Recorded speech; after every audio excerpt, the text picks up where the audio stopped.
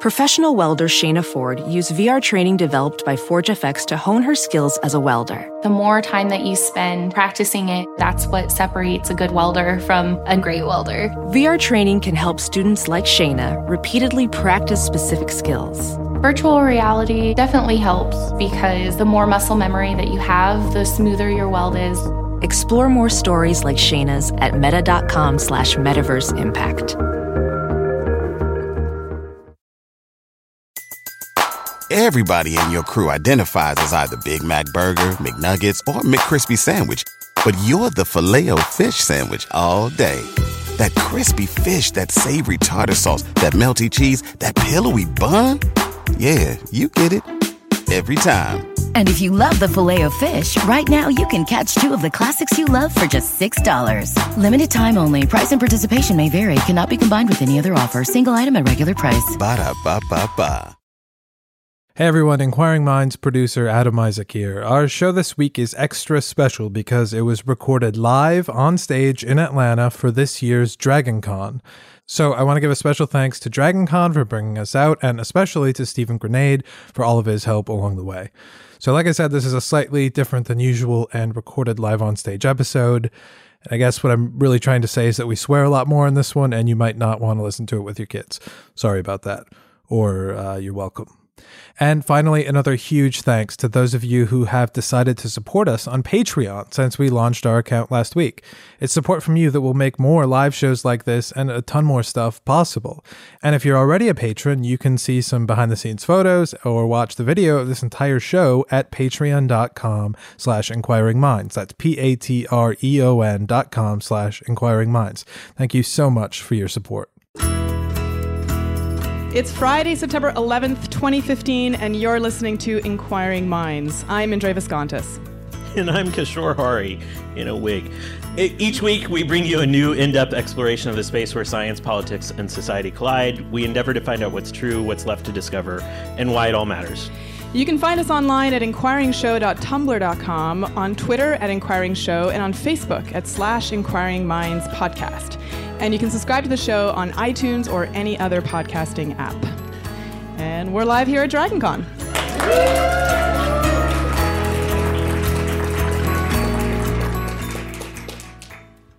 Today's episode is brought to you by Squarespace. Squarespace is the easiest way to create a beautiful website, blog, or online store for you and your ideas.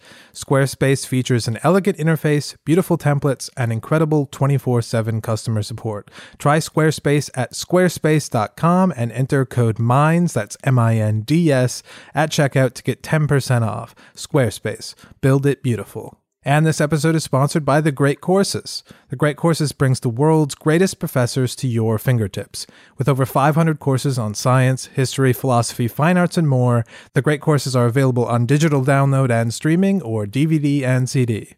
Best of all, you can listen to or watch The Great Courses at your own pace without the pressure of homework or exams. And now, for a limited time only, The Great Courses is giving our listeners an offer of 80% off the original price of Practicing Mindfulness, an introduction to meditation. Go to thegreatcourses.com/inquiringminds to find out more. That's thegreatcourses.com/inquiringminds. So today is a real special treat for our live show. So I used to be a chemist, and I'm quite the food lover. So there's two no more perfect people to be on today's show other than the incredible scientist / voiceover actor Lucky Yates. Oh my God, that's really me? Hi everybody. Hello. Thank you for that very kind introduction. And if you don't follow this forensic chemist on Twitter, you're doing yourself a disservice. Please welcome Dr. Rubidium Ray Burks. Thank you.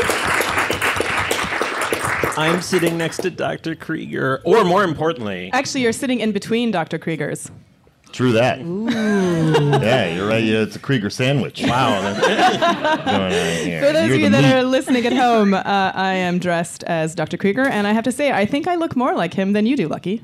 You do. Your beard is certainly more handsome than mine. Oh, well, I'm you. kidding. Touché. She does not have a beard. She's very beautiful. Yeah, Kishore, you though. look great. You look fucking hot, dude. Thank you. Kishore is dressed as, a lot of people don't know her actual name is Mitsuko, or Mitsuko, however you say it in the native Japanese. Wait, was she the has a name ever on the show? Last season, it was on her bowling shirt. Their bowling team, the Bowling Puns. You know what? Yeah, I rock know, like a it's good 190 right? bowling average, so this Do is you? the thing. Yeah. There was a family last night in the bowling shirts, and the Mitsuko had her name on her. Wait, we should back up a little bit. What show are we talking about here? We're talking about The Archers. The Archers. Yeah. There's a whole It's family about of a them. gang of kids in Riverdale that are also spies Yes. when they're not hanging out at a soda shop. Today's special show is on the science of Archer, which is a amazing cartoon / family drama. I wouldn't call it a family anything. Family being that it's sort of about a family of coworkers, but it's not one for the kiddies, most certainly. There's a lot of filthy things that happen on Archer. How did you end up on the show? It's produced here in Atlanta. And I am friends with some of the animators and actually the producer and writer of the shows C-Lab 2021 and Frisky Dingo, which were on Adult Swim. Adam Reed is the creator-writer of Archer, and Matt Thompson is the executive producer, and those guys have been working together forever. So when they were doing those shows, some of our group, Amber Nash, who plays Pam, and she and I... Pam! Yeah! Holy shit snacks! That's my best Pam. We work at a theater group together called Dad's Garage Theater here in town doing improv, and some of our improvisers were also animators on those shows, so they brought us in to do voices on that, and then when they got Archer started, they hired Amber immediately, and Krieger didn't talk for the first few episodes. He was this weird silent guy. And that weirdness is retained. Yes. But yeah, now he has a voice. And so when the third or fourth episode came along, and they were like, "Yeah, we gotta cast somebody for him," and they didn't know how big the role was going to be or anything like that, so they didn't quite know what they wanted to do with it. So Amber was in there recording, and they showed her a drawing of Krieger, and they were like, "Who do you think should play this guy?" And she was like, "Lucky." And they were like, "Yeah, great," and that was it. And did you know it was this crazy scientist before you were... No. Well, I mean, yes, because I think the first line Krieger has is, I call him Fister Roboto. Like, that's how you started, about a fisting robot. So, yeah, I did. The first episode, he was... And he, like... if you go back and watch it's an episode called Killing Utney, and I sound like I'm drunk because my direct... Oh, shit. Who brought a cell phone? Yeah, and please, oh, my God, it's the wall phone. Please answer the phone. Hold on, guys. We're getting a call from the hotel. Yeah. Hello? Science of Archer Campbell is actually This is really intense, man. Oh, shit. They are shutting this show down. Oh, great. Yeah, okay. Hi, welcome to the Hilton. Thanks for coming. Everything okay? You guys okay? I'm sorry, we're booked Fantastic. up. Labor Day weekend. There's no cups, though. There's no glasses, but... There's only plastic cones. So the rest is history. The first episode, I sound like I'm drunk because my direction was make them sound like you have too much spit in your mouth. And so I did that. How do you actually do the voice? Is it just your voice, or are you... Yeah, I just go into my lower register. I'm just like, I'm down here, as opposed to everything else. So tell me what a voiceover session is like when you have literally one line in the show. Like, which is a lot. Do your That warm-ups. happens a lot for me. Yeah. Krieger's he's a joke machine. Like, you go in, you say something hilarious, and you're out of there. It's the perfect role. I've never worked longer than 15 minutes on the show. It's preposterous that I'm quote unquote famous. It's so stupid. But you may not have a job after these comments. No, I say this all the time because I'm friends with all the animators, and those guys work tirelessly for like 80 hours a week making the show so beautiful and all that shit. And I'm some asshole that rolls in for 15 minutes every 3 weeks and farts out a couple of lines that I'm reading off a script. I have to memorize my words, and then I leave. I could be in my pajamas, which sometimes I am, because I recommend a corset next time. Do you? You look rather fetching in it. How dainty. So I go in, read a script. They can maybe give me some directions, and then I split. It's the best. It's ridiculous. Do they actually intentionally try to get science into this show on purpose, the writers and animators? It's all Adam Reed. Adam Reed writes every single word. Is he a science nerd or something? He's just a nerd. Yeah, he totally is. He's a big history buff. And yeah, if it's something that's really cool, Adam's into it. There's one thing I want to talk about before we get into the science. And I was on Reddit. All good stories start with that phrase, by the way. I was on Reddit, and I saw about the secret cipher that's inside of Archer. Do you know about this? In all of last season, right? Yeah. Yeah, it was intense, man. So that was two of the animators did that. They came and presented this idea of this Easter egg that...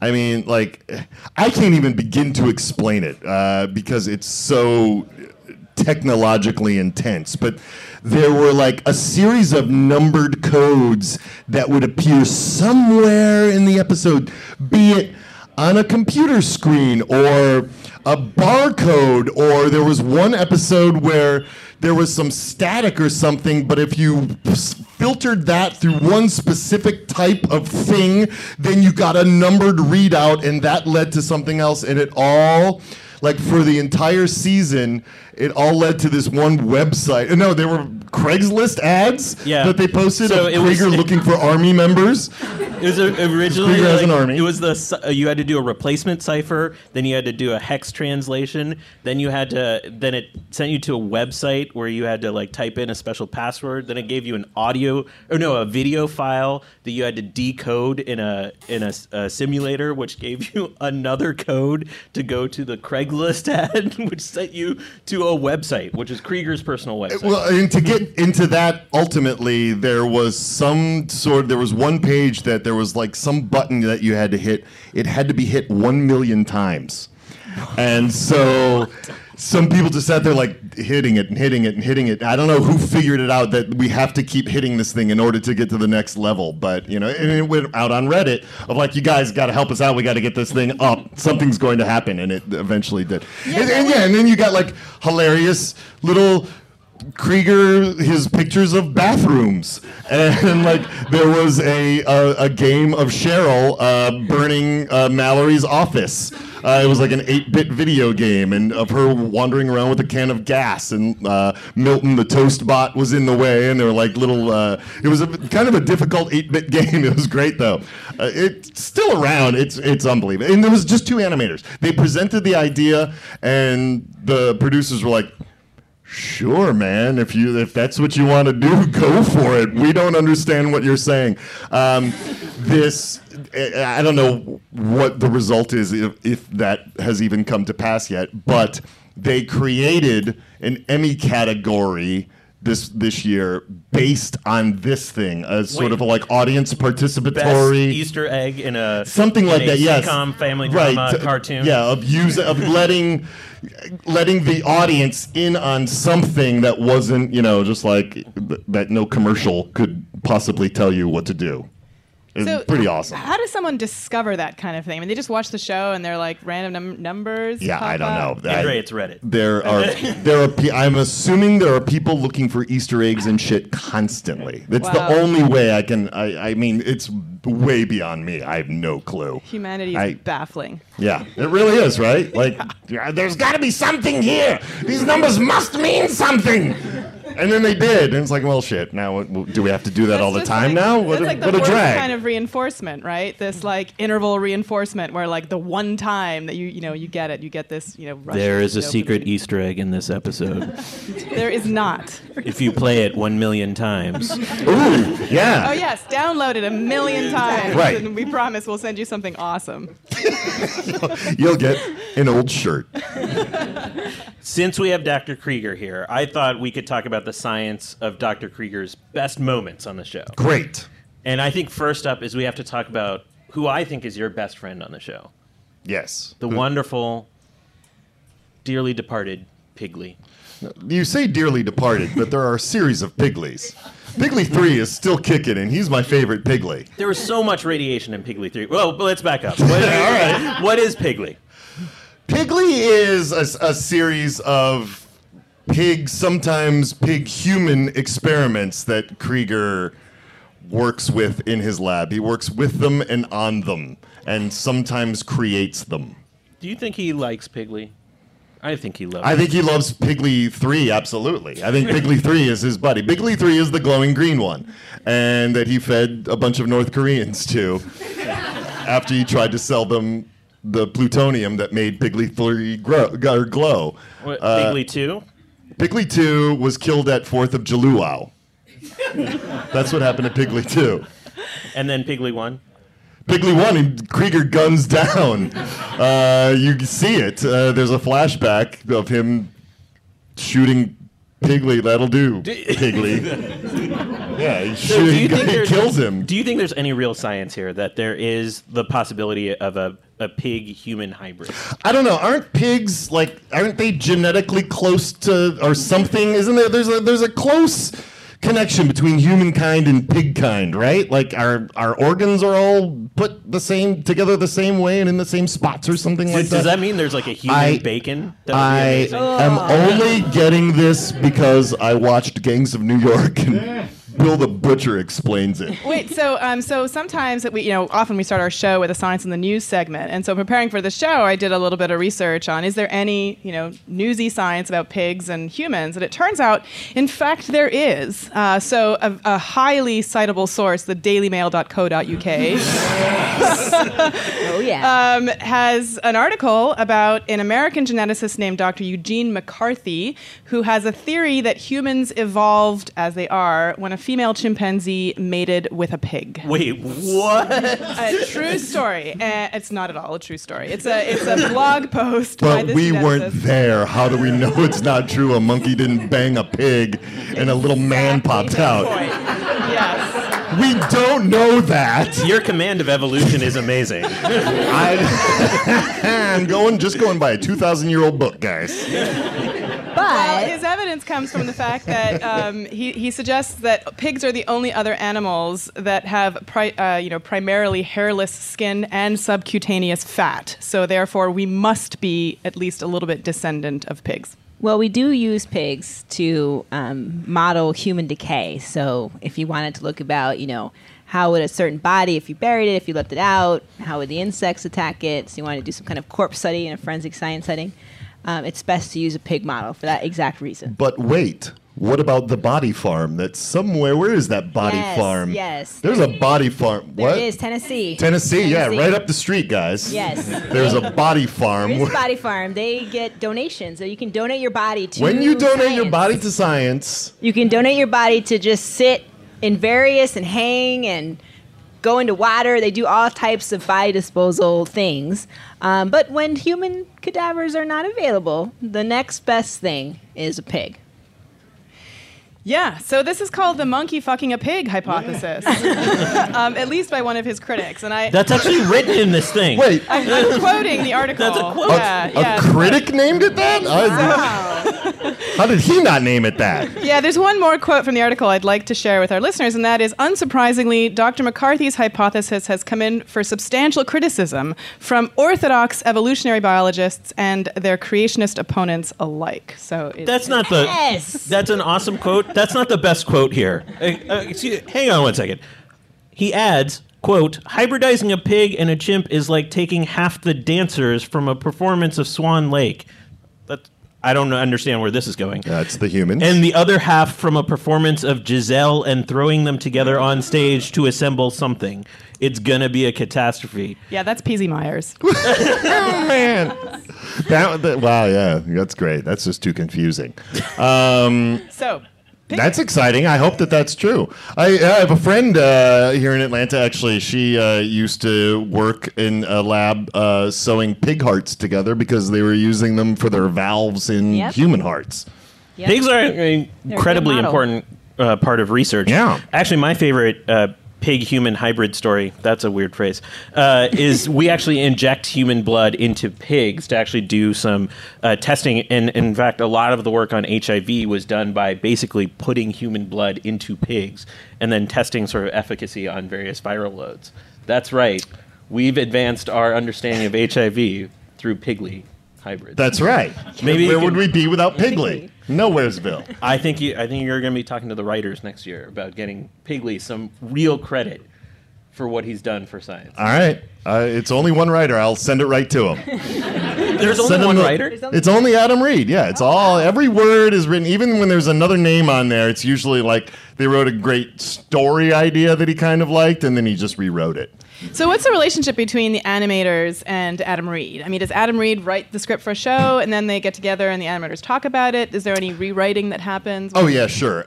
He has to submit to the network first for notes, but their notes are really not. They rarely make him change anything. What? On that show? Yeah. They only. You know what? In fact, I think the only thing they ever really said, no, you can absolutely not do that, is back when it was before AJ came along. There was a character named the Wee Baby Seamus, and the bad guys, they were up on Archer's balcony, and the bad guys were up there, and they had their guns drawn, and Archer was going to throw the baby Seamus at them so that they had to drop their guns and catch him. And they were just like, no, you cannot throw a baby on the show. And they're like, but it's a cartoon baby. And they're like, no, you can't do it. But we can, say things like, you could drown a toddler in my panties right now. And that's okay. Let's keep going with the science instead of the baby throwing. Baby throwing is science, guys. There's angles and arcs involved and wind resistance. Zach Wienersmith would agree. Yeah, Zach Wienersmith, former guest on here. He's the illustrator of SMBcomics.com. Actually gave a talk on baby catapulting.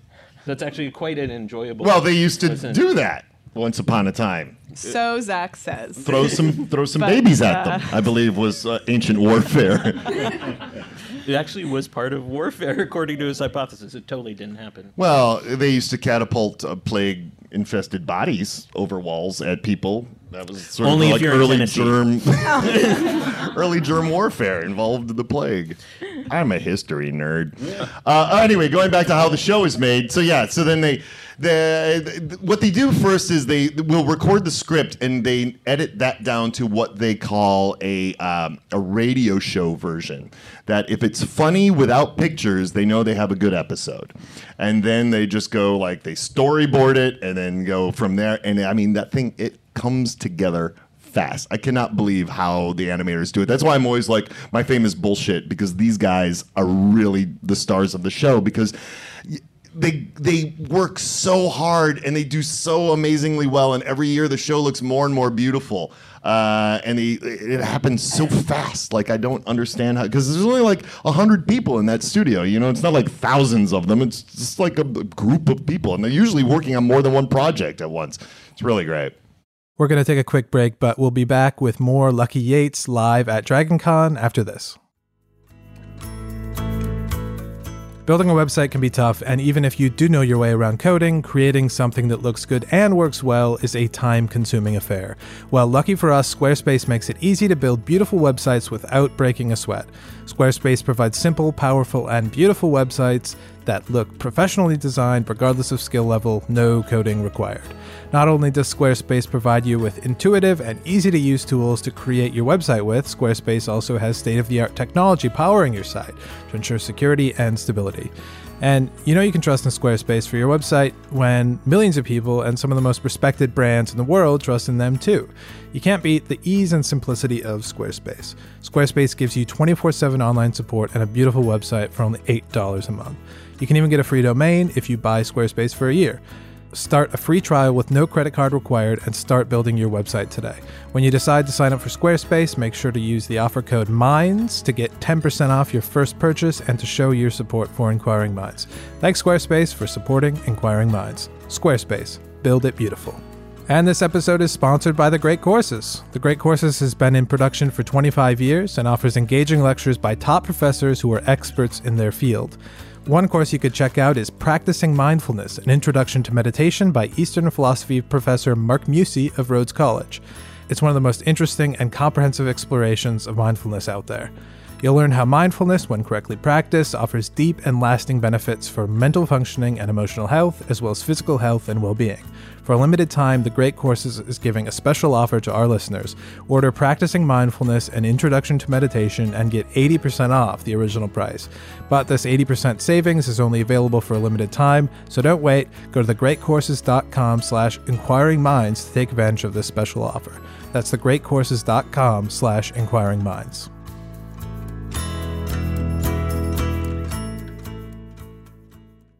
Let's keep talking about the science. No.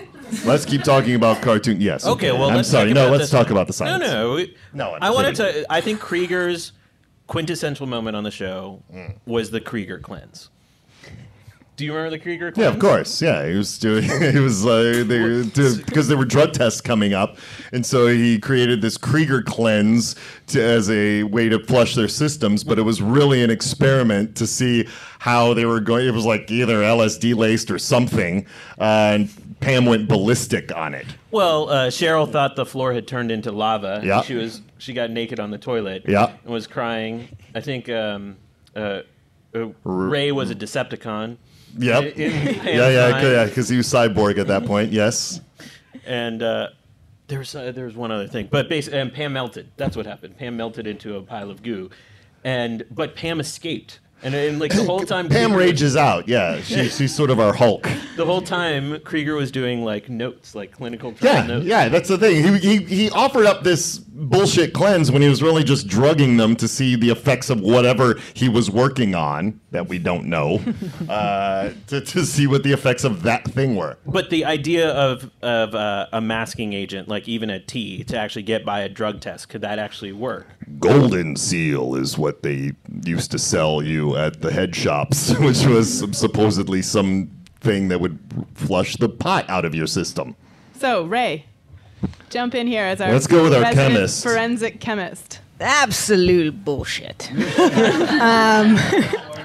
Absolutely, they do not work. There is, for various reasons. One, you take drugs, they're going to metabolize on the time scale they do, and different drugs will metabolize differently, and they have different metabolite break down into different things, different metabolites. It takes, some drugs it might just take a couple of days, some will take 30 days, some could take 3 months. It depends too on are you going to pee into a cup? Are they going to take a blood sample? Are they going to actually, take segments of your hair? Does that actually work? Does drugs show up in your hair? Absolutely. Depends on the drug, too. And so it's not going to work for every... But not in a wig, right? Yes, not for a wig. And by the way, just shaving your head will not deter someone for taking a hair sample from someplace else. Yeah. So it's an equal opportunity metabolite. It'll go to wherever there's hair. It just goes to where, the path of least resistance. If it shows up in the hair, it's going to show up in all body hair. So shaving your head, if they've ordered that type of test, you gotta be committed, man. You gotta go full hog. You're talking Brazilian. You're talking shave your butts.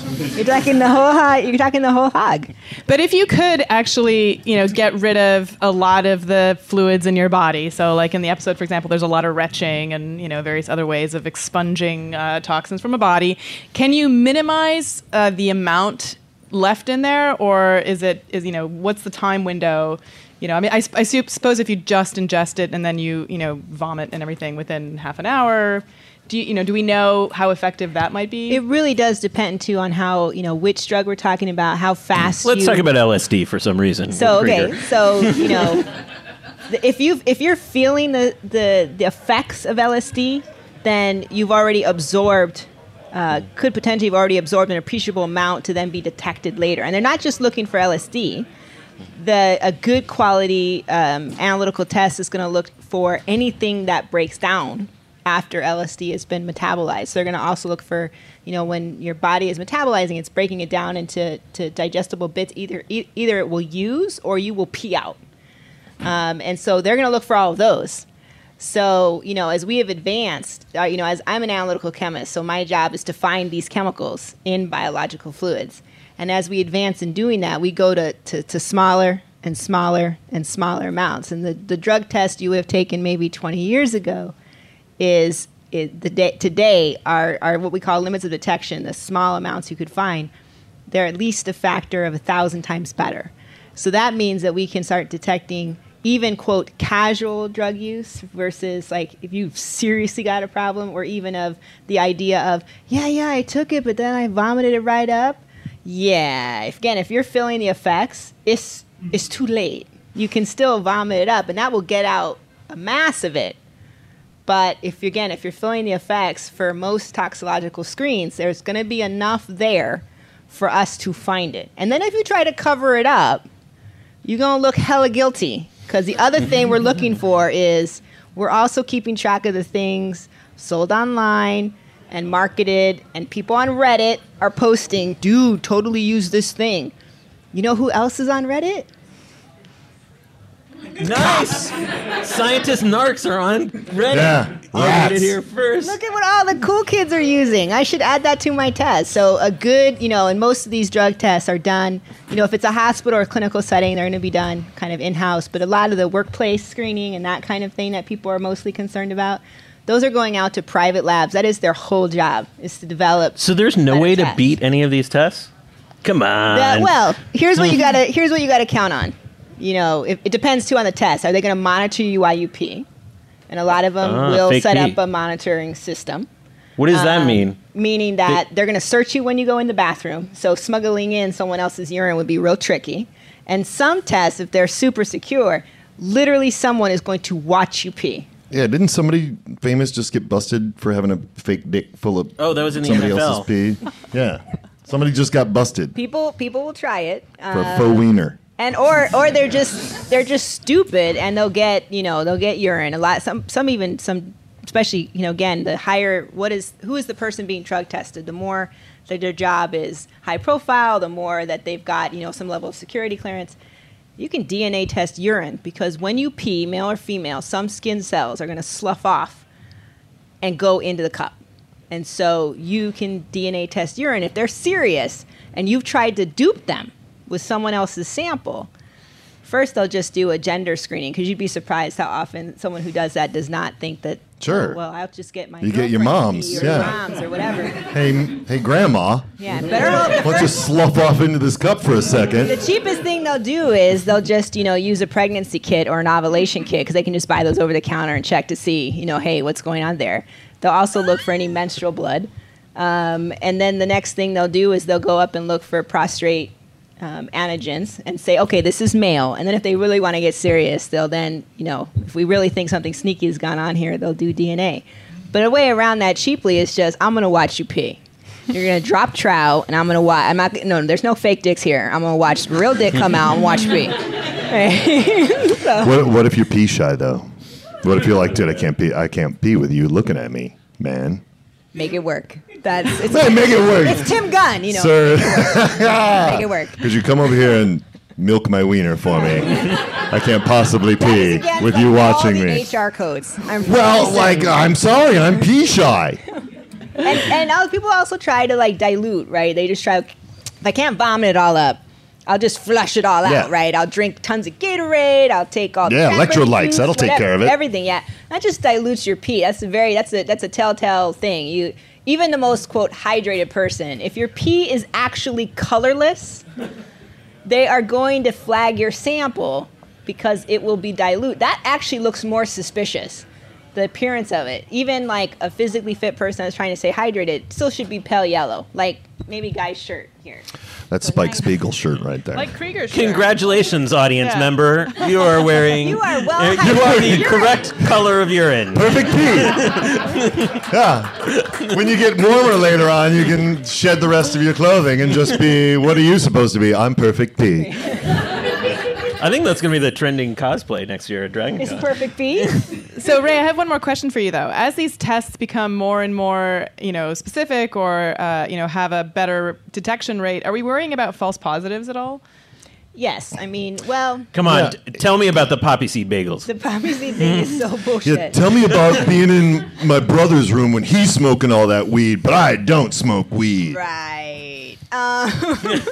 Well, that's the other thing is what fluids we're going to test and at what levels. And most labs, you're not looking at, well, what if, I was just in the room or that kind of a thing. No. Or I live in San Francisco. Or you went to Burning Man, right? Yeah. Look, I just got back from Burning Man. Like, what can you, or Dave Matthews Band concert back in the day. What are you going to do? Can you do? People still go to Dave Matthews Band concerts? I said back in the day. Back in the day. They go to free ones now, I believe. But they set a threshold. Ooh, they played at the park. Too many Dave Matthews fans. Hey, fuck you. Don't be dissing Dave. Trippin' Billy's is my jam. It was. No. Okay. But they set a threshold value. What analytical chemists would think. Okay, this is not explainable by in the air, casual, whatever. No, this means that you purposely took this thing, and that would just be based. That's actually based on hospital clinical data. And it's not actually it's more of a range. If you fall within this range, and so again, if you want to beat a drug test, here's what you do. Don't work for a company that drug tests their employees. Right. Number one. That's one option. Well, you shouldn't. Yeah, Don't right. take the test. What if you store your urine samples from before you took the drug? Wow, you have some drug-doing forethought going on. Again, that doesn't get around the monitoring situation, right? If you're a fresh sample, plus the temperature is another thing they can take, and that's just a quick. Especially I guess you can get one of those sous vires. Warm up your pee. Oh my gosh! You have really thought about this, man. Yeah.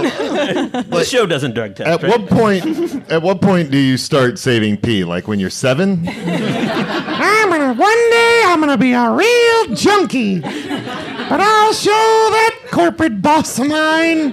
Mr. Yates, we're really deeply concerned about your low testosterone level. Look, man, my nuts ain't dropped yet. What do you want from me?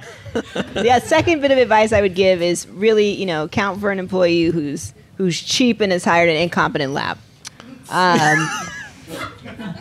But, finding out, first of all, it's going to look suspicious if you go to your employer and say, so what was the actual name of the lab that you're going to be using for this drug test? Right. Okay? Do they have a website? Do you know what that is? Like, that might look suspicious because all of their QA or quality control, quality assurance documents, a lot of that information as far as, hey, look how good we are at our job, that's available on the website. So you can find out how good they are at their job. But then again, it does look kind of suspicious if you ask specifically which company are we going with.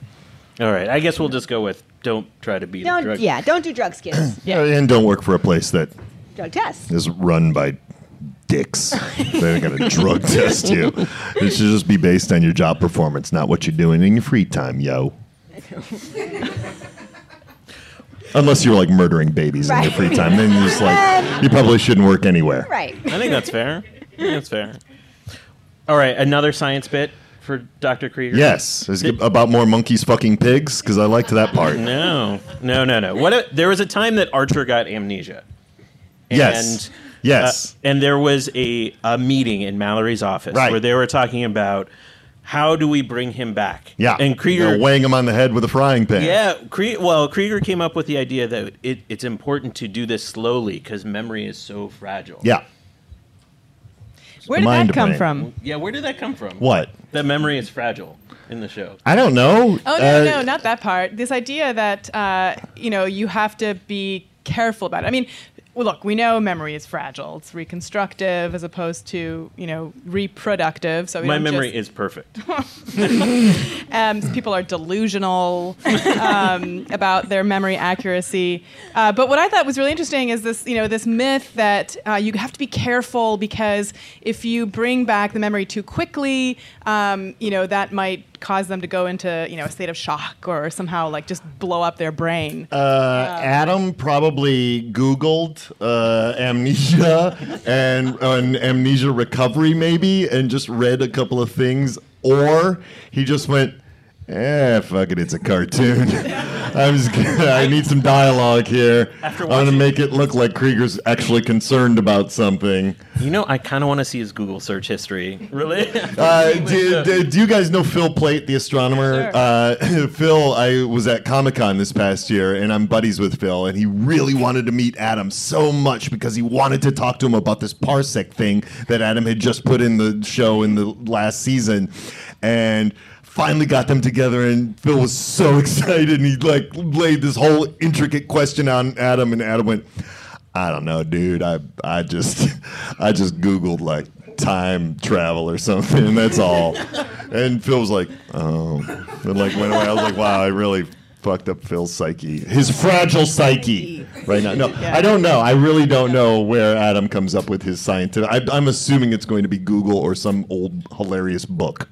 Or thedailymail.co.uk. Yeah, probably. He's probably a subscriber. He probably gets Mail Plus and pays his $8.99 to get the extra stories. Wait, how fragile is memory? What are we talking about here? Well, it depends on what you mean. I mean, do you mean, how easily do we forget things? Yeah, let's just talk about the amnesia, because it's a big show trope, right? Yes. That you can get bonked on the head and suddenly you don't remember anything. What actually is amnesia? What's going on? Okay, so there are two forms of amnesia. There's the form that is caused by some kind of a neurological insult, and then there's psychic... Wait, I could be like, Indra, your brain's so fat. Yeah, like what? I don't know. I don't remember anything. That reminds me that sometimes scientists use terms that mean different things in the general public. No, it means like trauma to the brain. Like, an actual bump to the head might cause, some kind of actual physical damage to the brain, right? And then there's psychogenic amnesia, which means that there isn't any obvious neurological damage, but that there's usually an underlying psychological cause as opposed to a neurological cause. You're blocking shit out. So the truth is that psychogenic amnesia is very, very rare. And it's the kind of amnesia that people, hear about in soap operas or on TV, which is, I wake up and I don't know who I am, but I can remember what happened in the last hour, or as the show, goes on. You don't have any trouble remembering what happened in the, course of that episode. Yeah. And that's rare and usually doesn't. We don't know that there's any kind of neurological insult that can cause that. In terms of neurological forms of amnesia, there are sort of two types. There's retrograde amnesia, which means that you can't remember anything that happened sort of around the time and before the injury or the trauma. Yeah. And then there's anterograde amnesia, which means you can't form new long-term memories after the incident.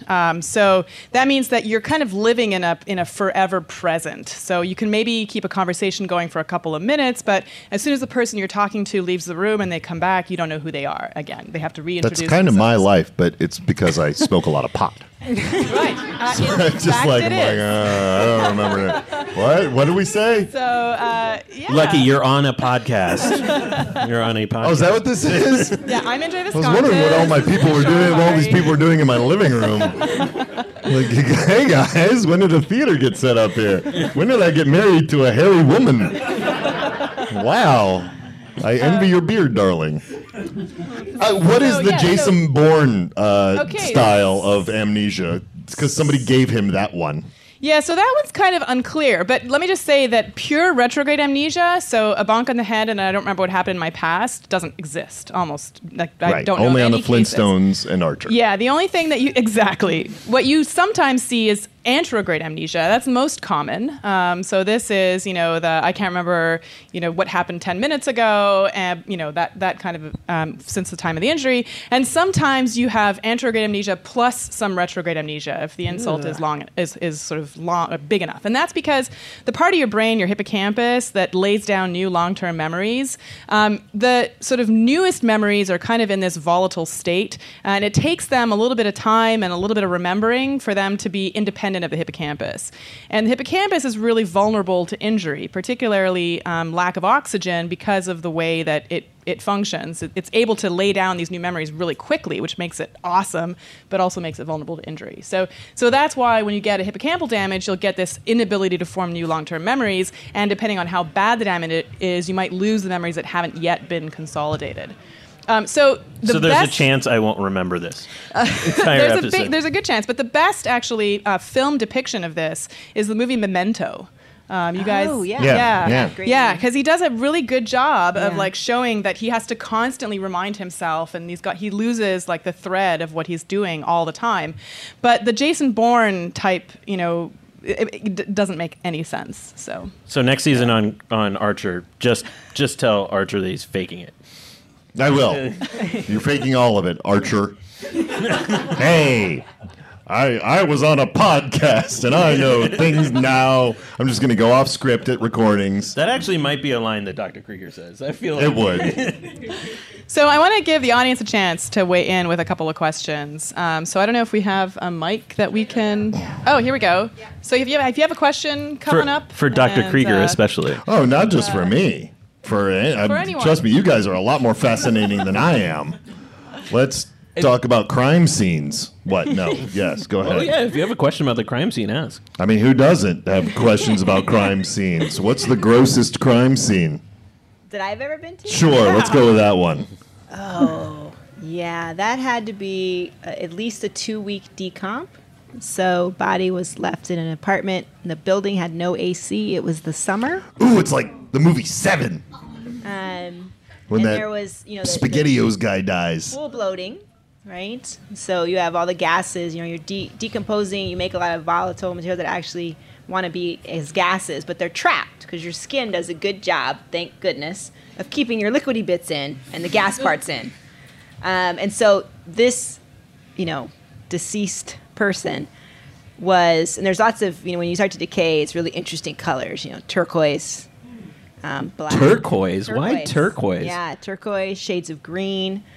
Shades of blue, and they kind of in the middle boundary it looks turquoise and black, but the bloating was so extensive and descended like you wouldn't have tried to identify anyone because the bloating was so bad, but it was also so bad that you didn't want to touch because you're looking at basically a human bomb. There was any puncture to the surface of the skin, all of that pent up gas and liquid under pressure was going to blow. And so it was a very precarious situation. And again, the decomp was so advanced, this person got put in a freezer. The transport was done very slowly. It took several hours. It was put in a freezer. And then, a lot of law enforcement, they're very tough, right? We all try to outdo each other and how badass we look at it. You're like, and this doesn't smell bad. I don't know what you're talking about. And internally, you're like, I'm dying. No, but hold it together. It was the worst smell you've ever smelled? By far, but I thought it was by far the worst. Not at all. They had a special... Congratulations, folks that haven't eaten dinner yet. They had a special autopsy suite for these types of situations that had its own independent ventilation system. And again, these are very, law enforcement people and forensic scientists. We tend to pride ourselves on, being able to, this nothing gross me out. I can take it. Whatever, right? So we're all like, let's do autopsy. Medical examiner cuts into the body, and the smell, everybody involuntarily took 3 giant steps backwards. You could actually escape at number 1. And then it was it was just that visceral reaction to smell that, people who, are so tough and whatever, it was I have never smelled, and I have smelled a lot of dead bodies, allegedly. Why allegedly? That's your job. Are you allegedly not doing your work? Well, I hope she's not going right over the... But you did. The smell is important because it told us, it tells you something about what's gone on. And of course, the myth is never do Vicks Vapor Rub. It actually makes it worse. At first, the mint masks the smell, but you've actually opened up your sinus passages, which is its job. So the minute the mint wears off, if you're still in the room... So Silence of the Lambs lied to us. Yeah. So, Fuck you, Jonathan Demme. You just want swimmer's plugs. You want swimmer's plugs. You just want to block the... Yeah, and so, of all your senses, the olfactory sense is the only one that has a direct connection to your hippocampus, essentially, to your memory regions. Yeah, and smell memory is the biggest. Highly interconnected. When you smell something, I smell a girlfriend of mine in college a lot. There's some scent, and it's like poor Rachel Beezer. It happens a lot. Yeah, really Drakkar weird. Noir is like my kryptonite. It's just like There's a lot of women that Wait, feel that like way. in a good way? I will not answer Suddenly, that the question. stock of Drakkar Noir at the Hilton. But yeah, so Ray, do you have like this association now? Can you smell that in your mind's nose? Well, living. Hold on. my mind's nose. Your mind's nose. Well, I think every time definitely you get certain attuned smells, but every time, and I live in a semi-rural town, small town in Nebraska, and there's just farm life and things die and whatever. It's like you've just gotten so it's weird to be. That's a totally different scenario. But when I smell just normal kind of farm animals or critters or whatever, deer or whatever, as soon as I smell it, it's like.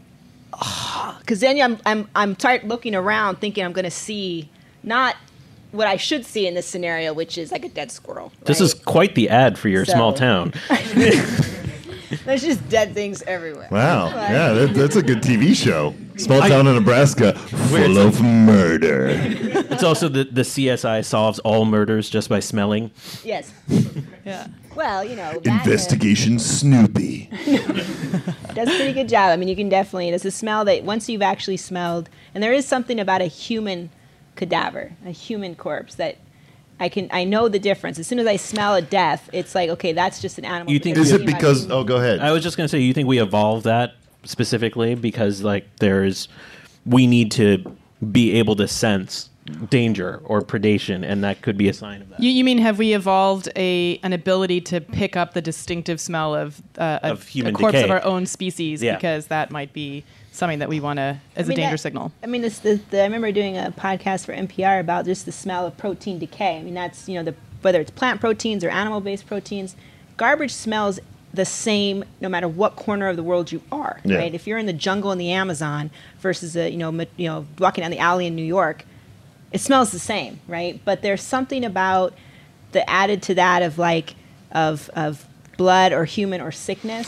And it is kind of a warning thing for food-wise because even if it smells that sickly sweet, fermenting kind of a smell, from a food or like danger perspective, it's a danger. I mean, yeah. I mean, we've evolved to.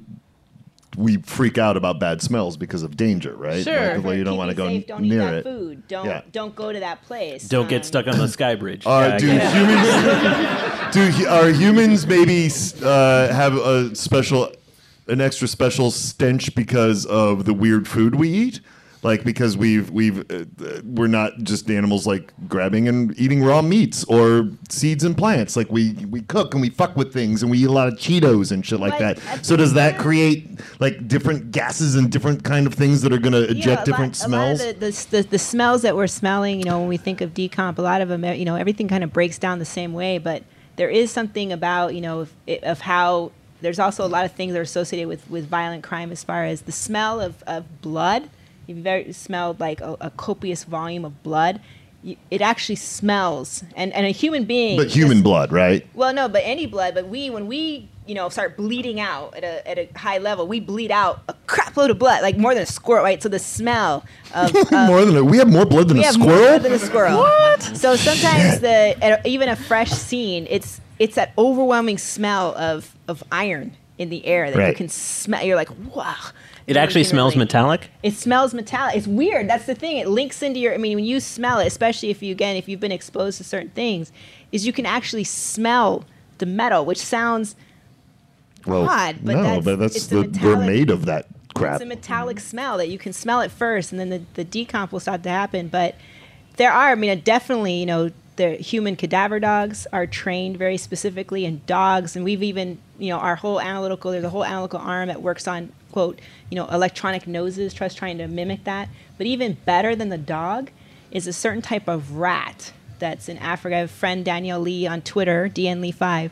She studies this very particular type of rat, and they even have a better sense of discrimination. Because that's the thing, is you want to be able to discriminate between things. Not just, it's dead, right? But between dead and I don't care, dead and I kind of care, right? Or between, like, this type of explosive or that type of explosive. And these rats actually, they have a great sense of smell, but more importantly, they can discriminate between very similar smells. Humans are really pretty crap at that, but some humans are really good, and they tend to gravitate towards being perfumers, being in food, and being in liquor. Tasters like bourbon. That's not a science. We don't judge that based on, any kind of scientific technique. There's someone who does that, and that's just this. They have this innate, inherent better detector at both smell and taste.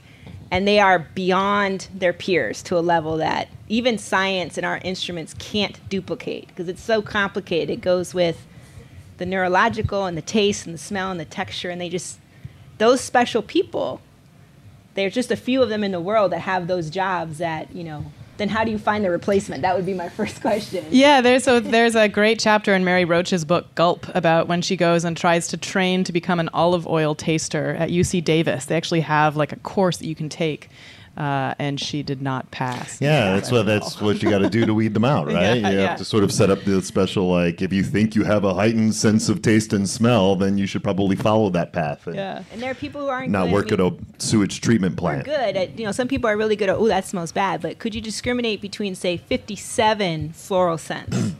That level of discrimination is like having a dog's nose, right? I mean, I'd be like, I think that's roses, and that's not. That would be about where I am. And so but when it comes to certain smells, like maybe, again, the conditioning of the job experience I've had, maybe my discriminatory powers are with death. That's not really a marketable skill. I mean, you don't put that in your CV somewhere? Can smell death. There's also these reports of these animals that go and lay down in cancer wards with people who are on their way out. That's not soothing, by the way. Well, and there's so many stories of my dog knew I was having a heart attack before I had one because they can smell the weird shit going on in your body, and they're like, trauma's about to happen inside that dude. This person feeds me. Let me get help, or I will die. Yeah. My link to food is about to die. Well, I think that's fodder for a whole other episode. So, Lucky, what's coming up for you? How can people find you? What do you have? I'm on the Twitters. Well, Yes. What's coming up for Krieger first? Yes. You know what? I can't say. At the end of season 6, we were banned by the CIA to ever engage in espionage ever again, or we would all go to jail. And What? yeah. Oh, on the show. On the show. Oh, I was going to say, what are you guys doing in your rap parties? No, this is all on the show. I have no real life. I have to live through Krieger. The CIA has banned us from being, and so we've got new occupations in season 7, and I still can't say anything about it. But it's really Are you still a awesome. scientist of sorts? I'm a huge science nerd. Yeah, I really am. I keep up on all of this stuff. I love it. Science is the way, guys. It's all about science. All the answers lie there. It's really great. So what's you can find him on the Twitter. I'm on the Twitters at Lucky Yates. Both Y's are there. Instagram. I work at Dad's Garage Theater here in Atlanta. If you're local or in the tri-state area, I don't know. I don't even know what our tri-state area would be. I don't know what it would be. I guess Alabama and Tennessee, maybe. I don't know. Cool. Any chance we're gonna ever see you work with Alton Brown again? Yes, I hope so. Yes, I'm gonna say yes because he keeps having meetings with me saying we're going to do something. So yes. Let's hold him to it. Awesome. What about you, Ray? I can be found at Twitter at Dr. Rubidium because chemists lack imagination. So if we find our name on the periodic table, we'll just go with that. And so that would be the best way to find me. I'm doing a bunch of panels on the science track. So science track is right next door. Feel free to stop in. There's be some great panels this weekend. Cool.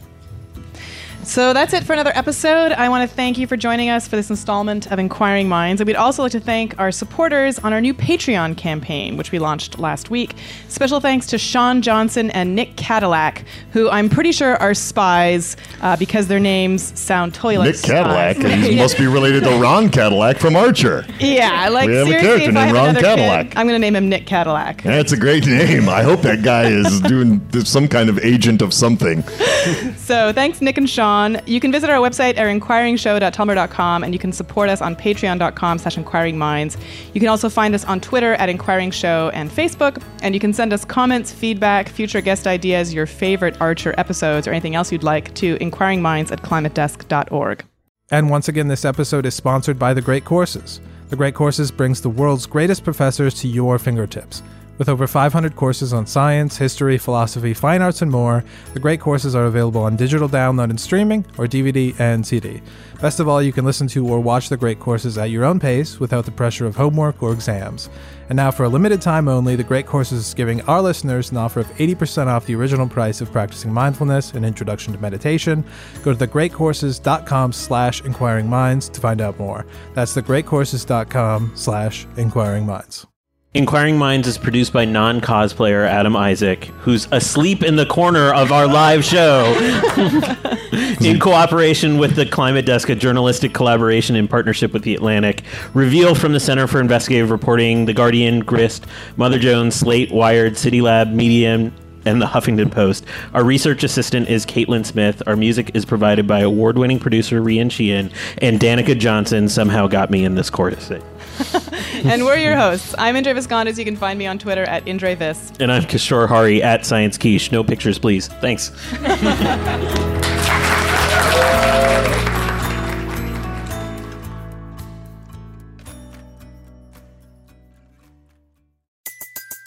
Everybody in your crew identifies as either Big Mac Burger, McNuggets, or McCrispy Sandwich.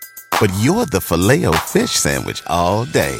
That crispy fish, that savory tartar sauce, that melty cheese, that pillowy bun. Yeah, you get it. Every time. And if you love the Filet-O-Fish, right now you can catch 2 of the classics you love for just $6. Limited time only. Price and participation may vary. Cannot be combined with any other offer. Single item at regular price. Ba-da-ba-ba-ba.